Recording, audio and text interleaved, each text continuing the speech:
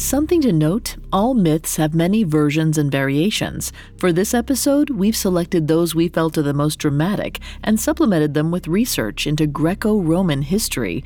Our myths may not always be the version you're familiar with, but we hope you'll enjoy them. A warning, this episode features violence and sexual content. Listener discretion is advised, especially for listeners under 13.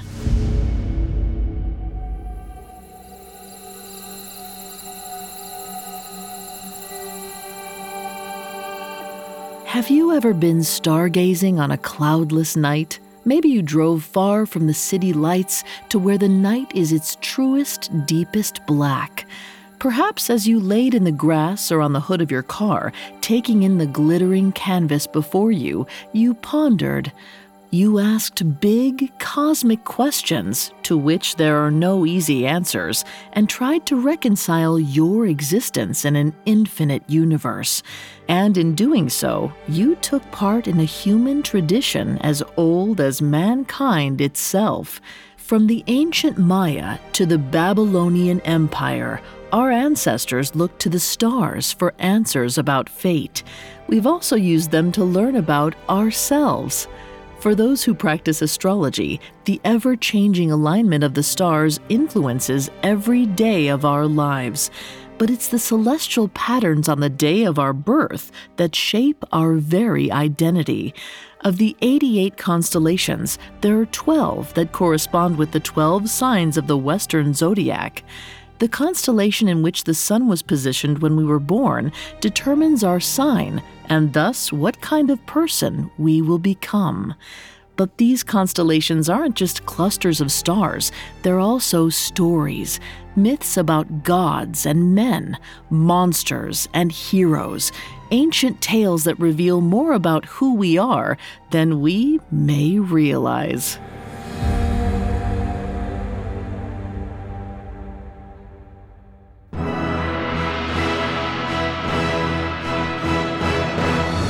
Welcome to Mythology, a Spotify original from Parcast.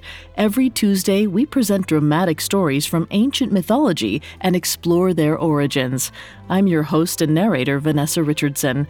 You can find all episodes of Mythology and all other Spotify originals from Parcast for free on Spotify or wherever you listen to podcasts. This episode is the third part of our summer solstice takeover. Continuing through this week, we're digging into the myths behind the signs of the Western Zodiac with a special extra episode each Thursday. Check out Tales, Superstitions, and Mythical Monsters for more of the special.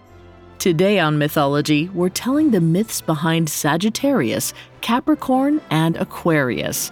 These astrological signs are depicted as an archer, a sea goat, and a water bearer. If you or someone you know was born under one of these signs, listen closely. You might find their personality reflected in myths written millennia before they were born. Coming up, we'll learn the identity of the Sagittarius archer. This episode is brought to you by Anytime Fitness.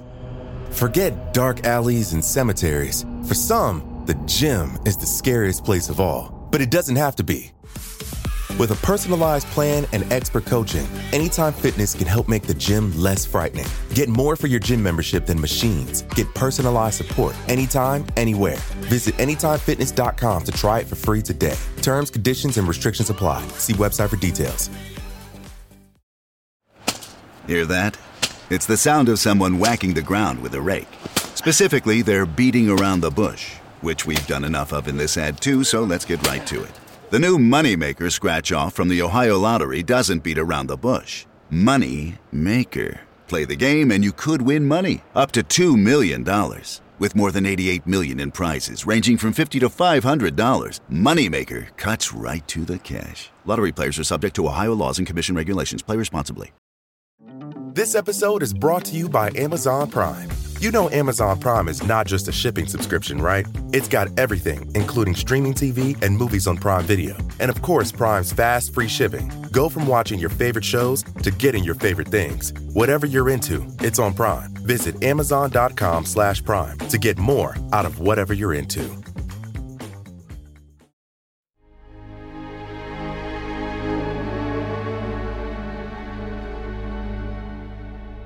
Last week, we told the myth of Scorpio, the scorpion monster sent by Artemis to kill the hunter Orion.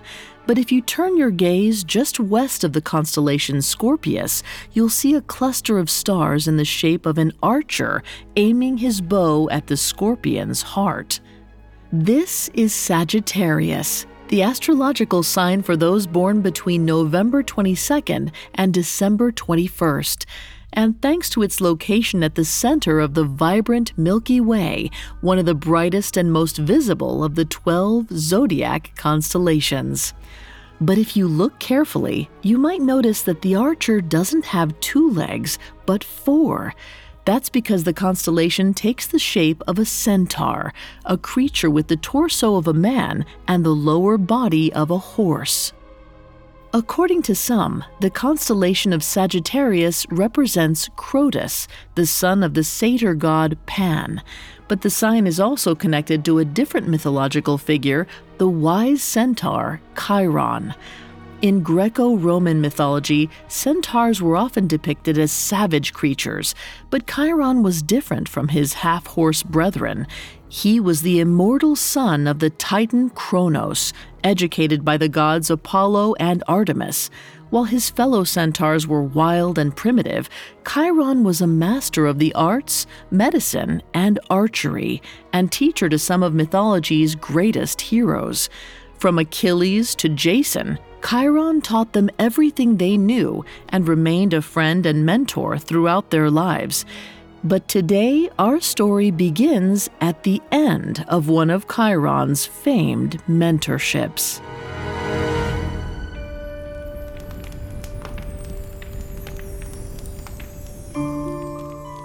From the light of the fire crackling in the hearth, Hercules could see that Chiron's cave was exactly as he remembered it. Its stone floor was piled high with books and scrolls, and its walls were papered with charts and colorful artwork. In one corner sat a collection of instruments, and in another, an arsenal of weapons.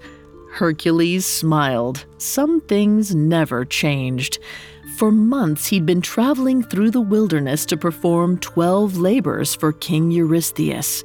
While traveling near Mount Pelion on his way to his 4th, he decided to pay a visit to his old mentor, and as he was sitting in the warmth of Chiron's cave, he was glad he did. Being there was a comfort. Despite the chaos of his own life, knowing that this place had stayed the same brought a bit of peace the hero desperately needed.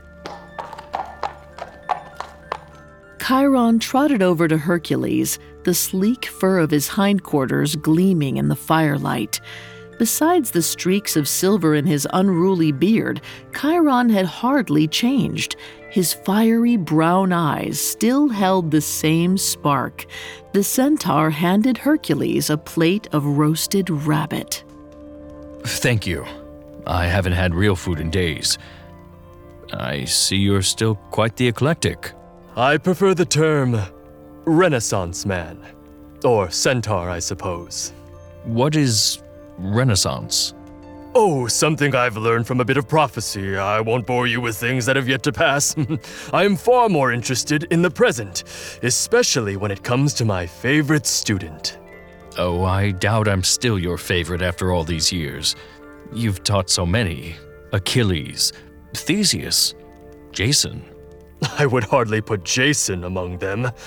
No, you've always stood out among your peers, heroes and gods alike. But I sense something's changed in you. You're not the same young hero I once knew. Well, I have aged, Chiron. We can't all be immortals.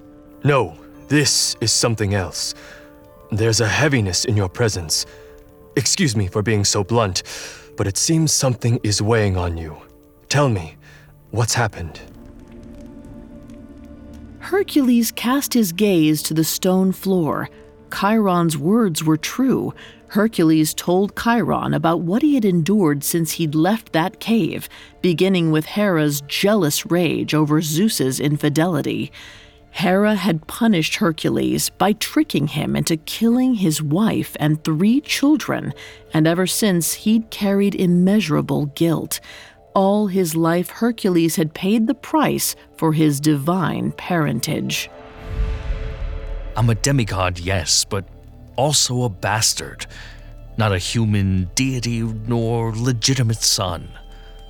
I don't belong, Chiron, and that's a burden I've carried for a very long time. Have I ever told you about my birth? I don't believe you have. But I know the centaurs were born from the union between King Ixion and the cloud nymph Nephele. You taught me that. Yes, but that is not where I came from. My mother is a different nymph. Philyra is her name. But my father was a god. A titan, actually. Kronos. And if you remember our lessons, Kronos' wife was the goddess Rhea, which makes me something of a bastard myself. I had no idea. But I don't understand. How did you... Become a centaur? Well, that's where things get interesting. You see, Rhea was no fool. She suspected Kronos was being unfaithful. So to continue his affair undetected, Kronos transformed himself into a stallion. I suppose he thought it made him rather virile, but I digress. Inevitably, Philyra became pregnant, and the result of their tryst is now standing before you. Half man, half equine. Or as my mother saw me, an utter monster. Philyra was so horrified by my appearance, she abandoned me after my birth, and begged the gods to transform her into anything that would allow her to escape the responsibility of motherhood. So they changed her into a linden tree. My gods. But what about Kronos? You still had a father. You know as well as I that gods make miserable fathers. No, he had no use for a hooved bastard, so I was an orphan, until I was found by Apollo. He and his twin sister Artemis raised me together. They taught me everything I know. Apollo instructed me in prophecy, music, and medicine. Artemis trained me in archery and made me a great hunter. Everything I am is because of them. But what about the centaurs? Don't they accept you? No, but being of the same form, we have a mutual understanding. They are simple creatures, tribalistic and suspicious of outsiders. They have little interest in anything that does not concern them. Whereas for me, knowledge has always been a salve since I was young. Chiron looked into the crackling fire, the flames gleaming in his brown eyes. But as you and I both know, knowledge can also bring suffering. Prometheus brought fire back to the mortals, and Zeus punished him dearly for it, chained to the rocks as an eagle eats his liver for all eternity. It's perhaps one of the greatest injustices of our history. But I suppose there are some fates worse than alienation. What I'm saying, Hercules, is that I understand you. It may seem as though we've been thrust into this world alone, but we can find those who accept us as we are.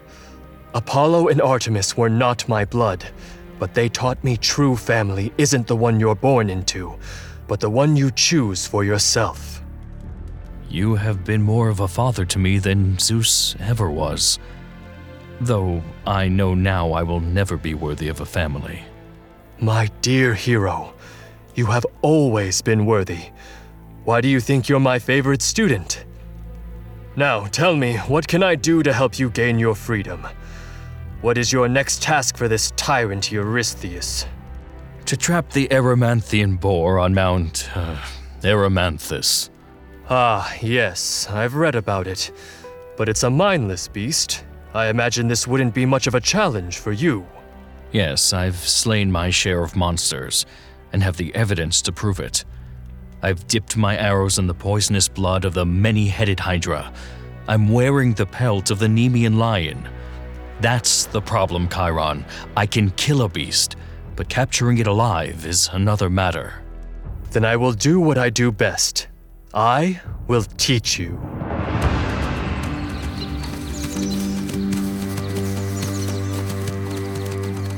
Chiron led Hercules back into the woods, but as they walked through the trees, neither teacher nor hero knew they were being watched. Moving quietly in the distance was a band of wild centaurs. Distrustful of the hero's intentions with Chiron, the warriors had followed the pair into the forest, keeping watchful eyes on their fellow centaur. And soon what they saw in the woods confirmed their darkest suspicions, or at least they believed it did. Here it is. I don't know what I'm looking at. What you're looking at is the most sophisticated hunting trap yet to be invented. It's a tightly woven net suspended to a pulley system. The moment your savage boar trips this rope, he will be hopelessly captured. Let me demonstrate. Chiron trotted a few steps forward, deliberately catching his hoof on a rope concealed beneath the underbrush. A giant net suddenly dropped from the trees above. It landed on top of Chiron, capturing him in a trap of his own making. You see, it works! The beast won't know what hit him! Chiron and Hercules froze at the sound of thundering hooves. They turned to see a dozen furious centaurs stampeding toward them, clubs and spears raised. What in Hades' name? Chiron, remembering his current state, realized what they were so angry about, just in time for them to rush toward Hercules. Please, stop! This is all a grave misunderstanding! Chiron watched from the confines of his trap as a confused Hercules dodged the centaurs' spears and clubs, weaving between the galloping warriors. Chiron tried to call out to his fellow centaurs, but it was clear that they were not there for conversation, and soon Hercules was swept up in the chaos of battle.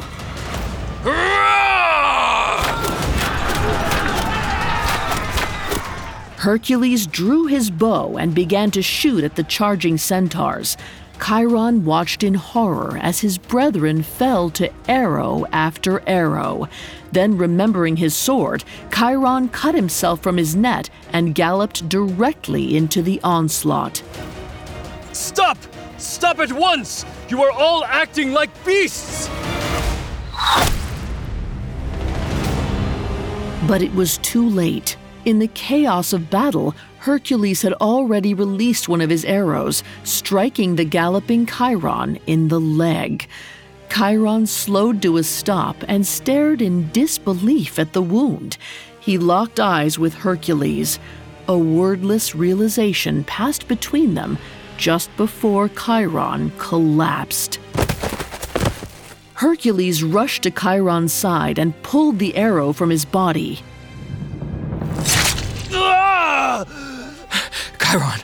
Chiron, I didn't mean it. I didn't see. Listen to me carefully, Hercules. Is what you said true? Have these arrows been dipped in the Hydra's poison? Yes. Oh, gods, forgive me. I've killed you. No, old friend. You forget we immortals don't perish easily. I will survive, but it will be agony. But you're a healer. We can take you to the cave and make you a tincture and... The centaur gripped Hercules' shoulder and looked into his eyes. Sometimes, the only way we can heal is to acknowledge the depth of the wound. And the fact that sometimes we can do nothing about it. I can't. We have to do something. Anything. There is one option. After Chiron was infected with the Hydra's poison, it's said that the wise centaur came to Zeus with a proposition. He would take Prometheus's place and serve out his eternal punishment for him in exchange for the Titan's freedom. Chiron and Prometheus were alike in their respect for the sharing of wisdom. If Chiron had to live his immortal life in anguish, he wanted to do so in the most sacred way he knew how, in service of knowledge. Zeus was so moved by Chiron's willingness to sacrifice himself that he not only freed Prometheus, he cast Chiron into the stars. For this reason, in astrology, Chiron is known as the wounded healer and represents healing, pain, and spiritual growth. Whether they're wounds to the soul or body, we can't always fix ourselves, but sometimes the depth of our pain can transform us and help us heal others. It's fitting that the mythical figure of Sagittarius should have such a noble end. Sagittarians are often characterized as magnanimous individuals, ones that will lend their wisdom, experience, or, as in the case of Chiron, even sacrifice themselves for the well-being of others. But to call them tragic martyrs would be a disservice to Sagittarians everywhere. They're also adventurers and scholars on a relentless pursuit for knowledge and new experiences. But while the Sagittarius is unafraid of change, our next sign clings to stability, so much so that if you take them from their element, you might just call them a goat out of water. Coming up, we'll hear the tragic story of Capricorn. This episode is brought to you by Anytime Fitness. Forget dark alleys and cemeteries. For some, the gym is the scariest place of all, but it doesn't have to be. With a personalized plan and expert coaching, Anytime Fitness can help make the gym less frightening. Get more for your gym membership than machines. Get personalized support anytime, anywhere. Visit AnytimeFitness.com to try it for free today. Terms, conditions, and restrictions apply. See website for details. This episode is brought to you by Amazon Prime. You know Amazon Prime is not just a shipping subscription, right? It's got everything, including streaming TV and movies on Prime Video. And of course, Prime's fast, free shipping. Go from watching your favorite shows to getting your favorite things. Whatever you're into, it's on Prime. Visit Amazon.com/Prime to get more out of whatever you're into. Now back to the story.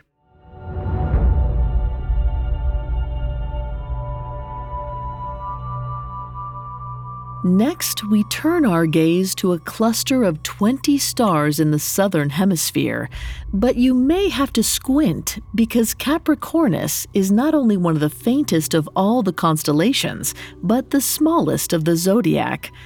Capricornus is, as you may have guessed, the constellation of the sign Capricorn, which rules the skies from December 22nd to January 19th. If you're lucky enough to spot Capricornus at all, with a bit more squinting, you may see that it takes the shape of an inverted triangle, or if you're particularly imaginative, a goat with the lower body of a fish, in essence, a sea goat. Its roots reach back to the legends of the Titans, the first generation of Greek gods who came before Zeus and the Olympians. But the mythology of Capricorn specifically centers on Parcast, an immortal deity and the father of all sea goats. But god or not, like most fathers, Parcast struggled to balance his love for his children with his desire to protect them from the outside world, or in his case, the world above the surface.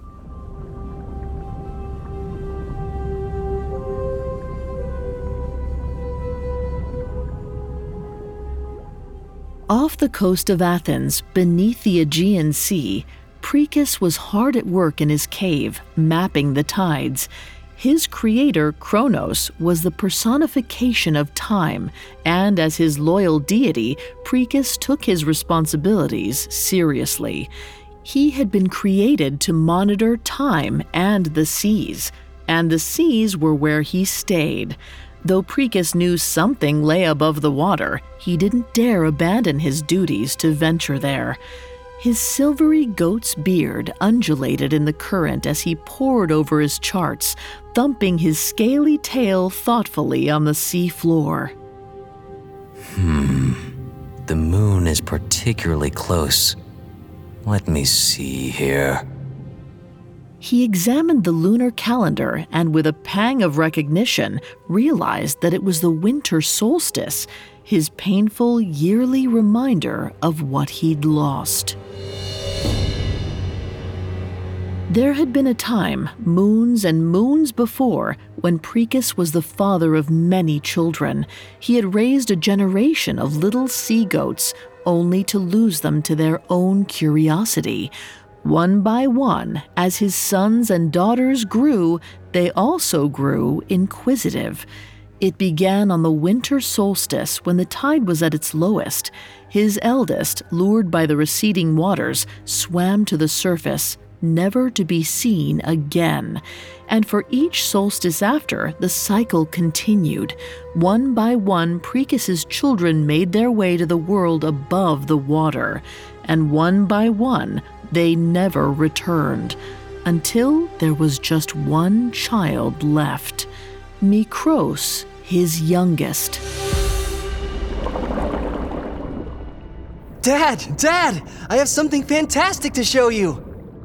Parcast turned to see Mikros swimming toward him, beaming. His horns had just grown in, but while the right one was strong and straight, the left was short and stunted.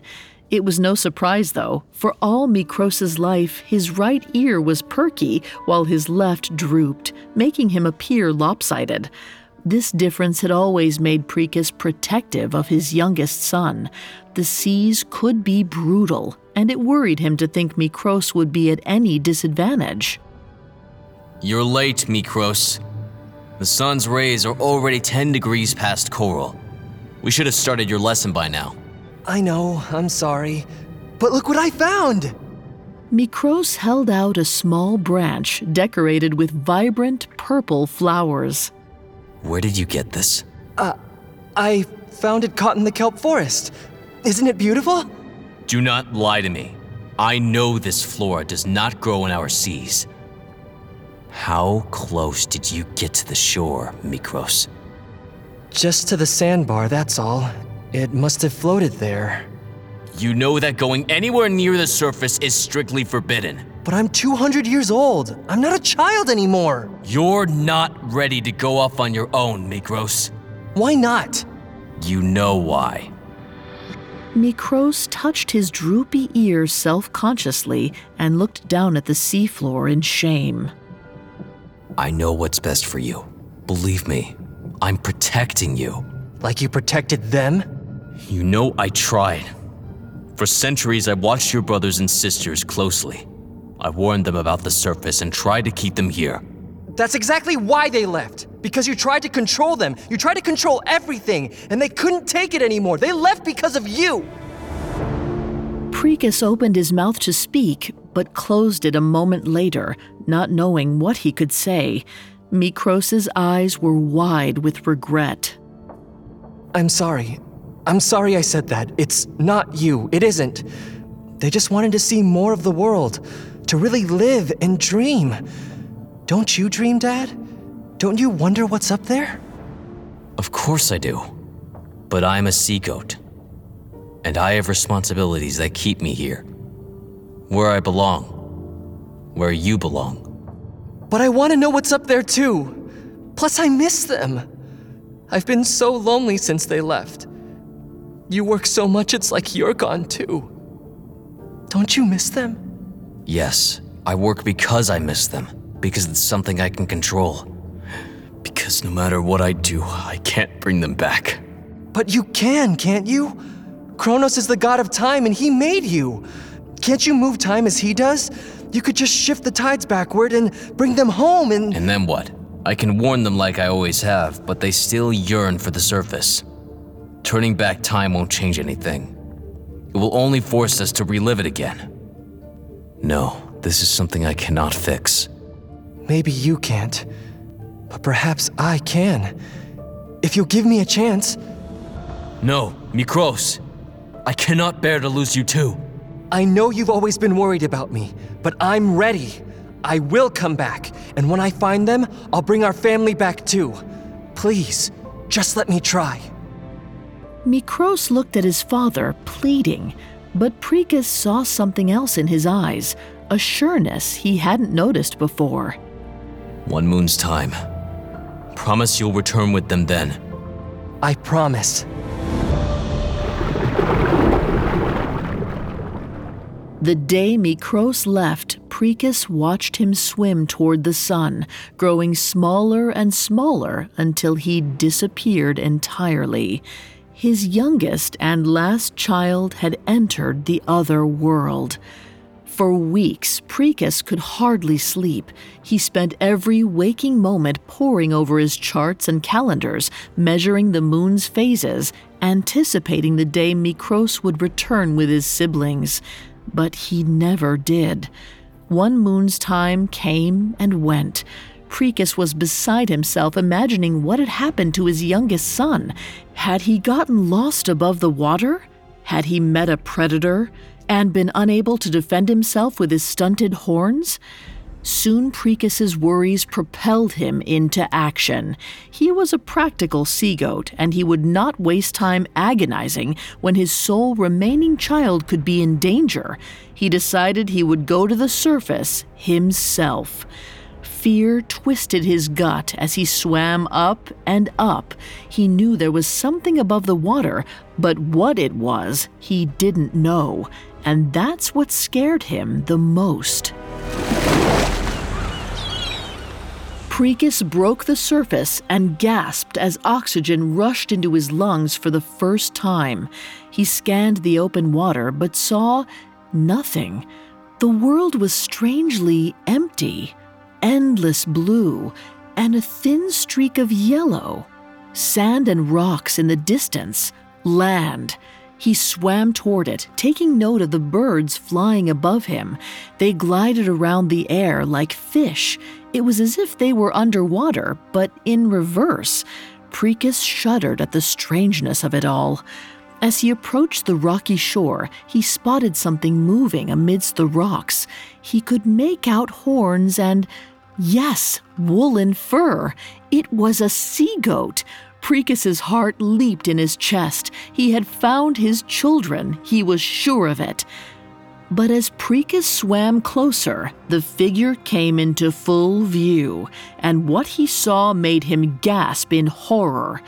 The top of this creature looked like a sea-goat, but the bottom half was something else. It had legs. Back legs. My gods! What is this? The goat climbed down and approached Parcast at the water's edge. He saw it clearly for the first time and gasped. Its right horn was long and straight, while its left was stunted, just as its right ear stood upright and the left ear drooped. This was no animal. This was his son. No. Mikros, what happened to you? Is this why you didn't come back? Say something! Why won't you speak? Mikros looked at his father sadly, but didn't reply. Instead, he let out a small bleat. Parcast's eyes filled with tears. The surface had changed his son. Mikros had become something else now, a mindless beast without speech, and he would never return to the sea. Oh, my precious boy. I should have never let you come here. Mikros rested his furry head against his father's, and Parcast knew that somehow he understood. Then Mikros looked over his shoulder and let out another, louder bleat.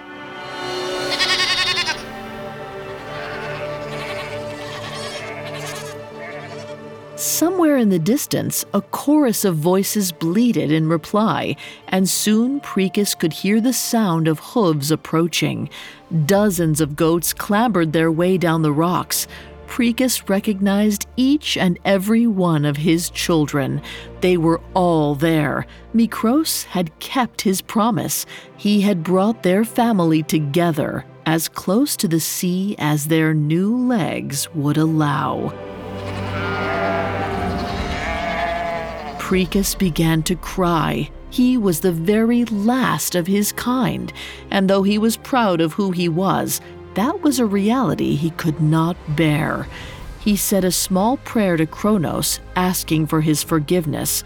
Then he used his front legs to pull himself out of the water and onto the shore. For the first time, he felt the sun on his scales. They fell away, and soon his beautiful tail was replaced by hind legs, just like his children. Precus's mind became hazy. He tried to hold on to his knowledge of the tides and the phases of the moon. He could feel his thoughts slipping as if dragged away by the waves. But as he stood on his wobbly back legs for the first time and joined his children on the sand, it didn't matter anymore. All that he knew was an overwhelming feeling of joy to be among his family again.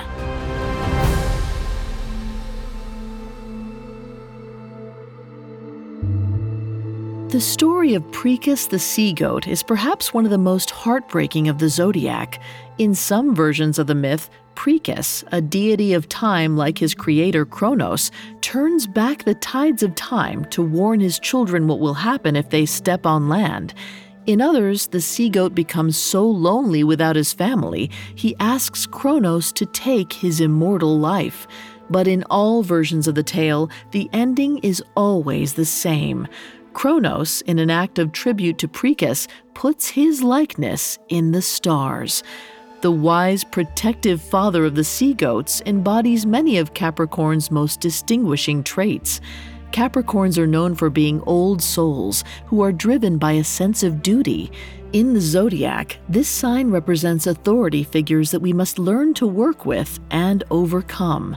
Capricorns are often workaholics who give their all to what they do, but they're also strong, disciplined leaders who thrive within structure and are most comfortable in environments that they can control. But beneath their stoic exterior hides a deep emotional core. They're sentimental beings who value family and show their affection through their dependability. Capricorns are always there when you need them, and as in the case of Precus, they will make hard sacrifices for those they love. But our next sign in the Zodiac will literally move heaven and earth, not just for their loved ones, but for humanity as a whole.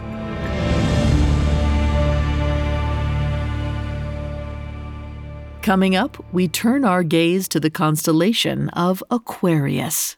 The Hargan women seemed to have it all. We were blessed. My mom was amazing. But detectives would soon discover inside the house there were the bodies of 2 women. A story of betrayal you would struggle to believe if it wasn't true. I am just praying to God, this is a sick joke. From 48 Hours, this is Blood is Thicker, the Hargan family killings. Listen to Blood is Thicker, the Hargan family killings, wherever you get your podcasts. Life is full of what-ifs, some awesome, like what if AI could fold your laundry? And some, well, less awesome, like what if you have unexpected medical costs?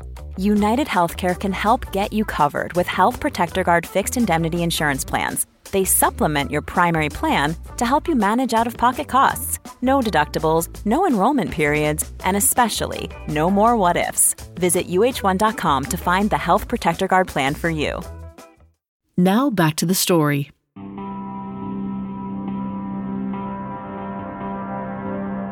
If you're still squinting at the constellation Capricornus, tilt your gaze up slightly, but keep squinting. Above Capricornus lies another faint but much larger constellation in the shape of a figure pouring a jug of liquid. This is Aquarius. Aquarius is the astrological sign for those born between January 20th and February 18th. In Latin, Aquarius means water bearer, but also cup bearer, and for good reason. The original Aquarius was a young man named Ganymede, the cupbearer of the gods whose duty was to fill their glasses with liquid ambrosia. But before he cavorted with deities on Mount Olympus, Ganymede was a Trojan prince, and according to Homer, the loveliest of all mortals. He was so beautiful that Zeus abducted him and brought him to the heavens to be his cupbearer and secret consort. But if Zeus thought his young lover would be grateful for the honor, then he was very, very wrong.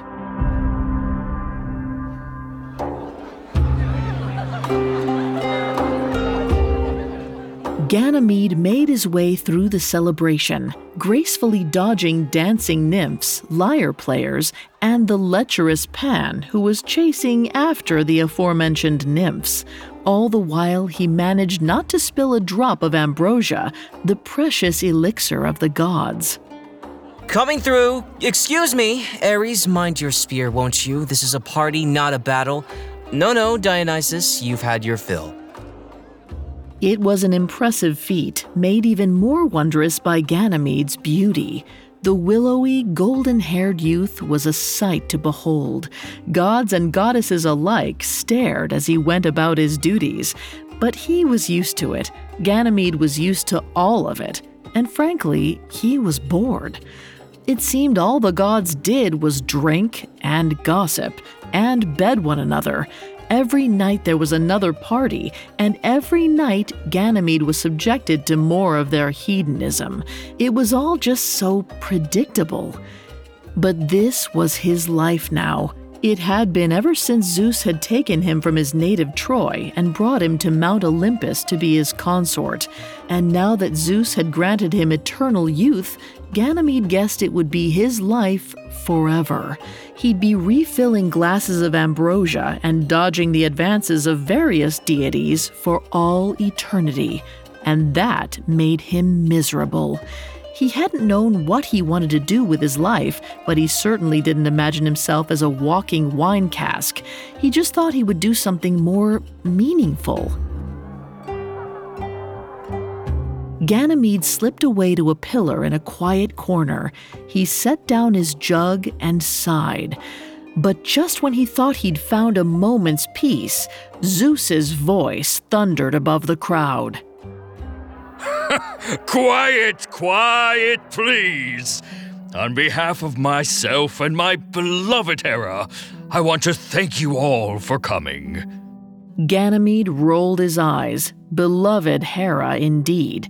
Zeus certainly didn't speak about her that way when Ganymede was in his bed. I think I speak for her also when I say that we are grateful for the work and unique talents of each and every one of you. We all work so hard for the mortals in all the realms of our world, living and dead. I'm looking at you, Hades. I think we deserve to enjoy ourselves as thanks for all that we do, because truly, we do so much. So please, raise your cups to us! Ganymede watched, disgusted, as the gods congratulated themselves and continued to party harder than before. He had to get out of there. Ganymede tried his best to slip through the crowd unnoticed and back to his chambers. But the problem with being cosmically beautiful is that doing anything unnoticed was next to impossible. Ganymede, another round for the delectable Oceanids, please. The young man groaned and obliged, filling the cups belonging to a gaggle of giggling sea nymphs. And why don't you pour one for yourself while you're at it? Join the celebration! Oh, I would love to, but I have work to do. These cups aren't going to fill themselves. Oh, you work too hard. Didn't you hear my speech? Tonight, we enjoy ourselves. It's the least we can do when we run the world. I suppose. You suppose? Ah, Ganymede, you're as mystifying as you are beautiful. And I must say you're all the more alluring for it. Tell me, what do you really think? Ganymede paused. He knew what he should say, some empty compliments and words of praise, but he never was any good at faking adoration, or anything for that matter, and truthfully, he was fed up. Well, if I must tell you... You must. Then I would have to say that your speech seemed rather conceited and out of touch with the reality of the mortal world. This is not a celebration of any worthy accomplishment, but only the gods' own excess. That's what I really think.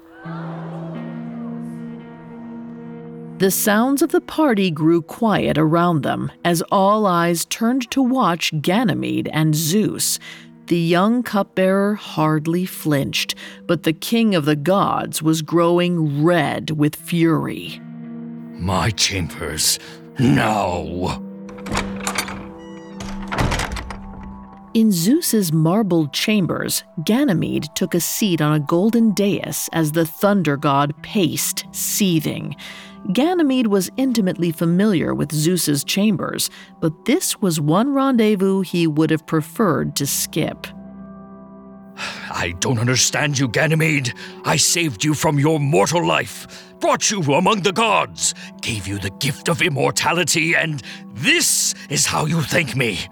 You know I didn't ask for any of it. You didn't have to, because I chose you. Do you know how many mortals would kill to be my cupbearer? Not to mention the privilege of sharing my bed, in my godly form, too. I've ravaged maidens as a swan, for heaven's sake. A swan! Yes, I've heard the stories, but please spare me the details. I have been more than kind to you. All the gods have welcomed you to Mount Olympus, yet it seems you insist on making yourself an outsider here. You refuse to blend in. Yes, well, I guess you could say I haven't found many like-minded individuals. What can I do to make you happy, Ganymede?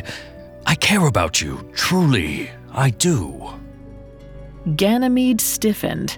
Zeus's emotional sentiments made the young man uncomfortable, but they also presented an opportunity. I want more freedom. I may be a cupbearer, but I'm not a slave. I wish to do with my time what I like, even if there's some needless celebration occurring. Done. We will find a second cupbearer. And I want to come with you on your visits to the mortal plane. Oh, well, if that's what will make you happy, fine. Be my guest. We will visit the humans tomorrow. Meet me at dawn. The next morning, Zeus kept his promise. Ganymede accompanied him to Earth, specifically to Troy, Ganymede's former home. But what Ganymede saw filled him with righteous anger. On Earth, a drought had devastated the countryside of his former home, shriveling up crops and starving livestock. The mortals were struggling to survive, and yet, despite having next to nothing, they continued to make sacrifices to the gods. Ganymede watched as farmers slaughtered their last skeletal cows in Zeus's name, praying to the gods to bring them rain. He seethed with the knowledge that back on Mount Olympus, the gods were simply having another party. That night, Ganymede made his rounds with his jug of ambrosia, but each time he poured the divine elixir, he felt his gut twist with disgust. All of this wine and all of this food, and none of it was going to the beings who needed it the most. Unable to stand it any longer, he marched up to Zeus. I need to speak to you. Ah, are you here to thank me for the outing today? I was wondering when you would. No, that's not it. But I do want to talk to you about the mortals. They are clearly suffering, and we need to help them. And I have a plan that will. I take you to Earth once, and you think you can rule better than I can? This isn't about power, Zeus. I don't want that. I only wish to lend my ideas. Well then, let's hear these big ideas of yours. We need to redistribute our resources. My jug can serve the gods endlessly for centuries. If we just gave some water to the humans, every few weeks even, we could end their drought. Absolutely not! Why? That is a sacred vessel that only serves the gods. Its contents are reserved for us and us alone. We will redistribute nothing. Then you leave me with no choice. With that, Ganymede strode to the edge of Mount Olympus and poured his jug of ambrosia from the heavens. It flowed in an endless stream onto the mortal plane below as Zeus looked on in horror. What are you doing? Saving mankind.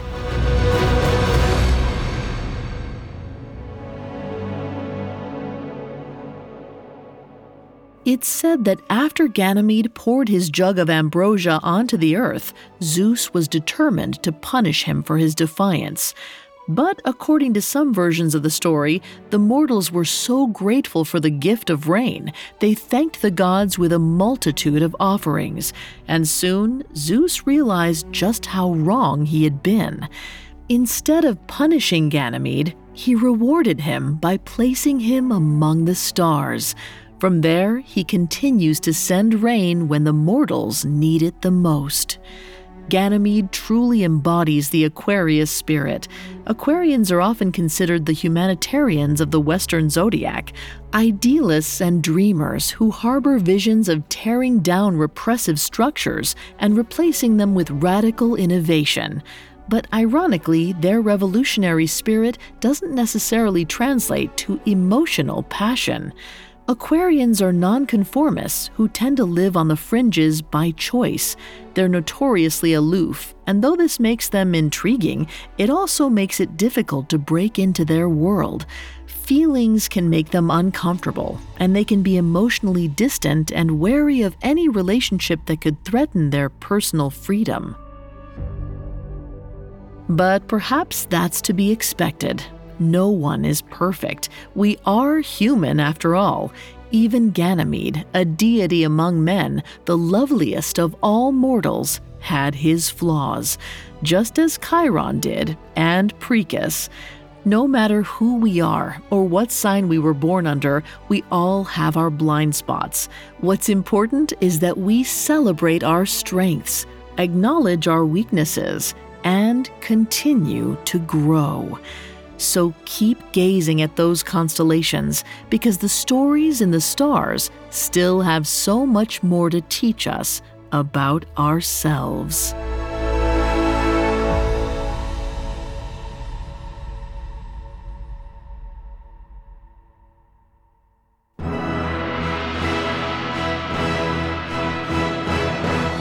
Thanks again for tuning in to Mythology. We'll be back this Thursday with the final installment of our summer solstice.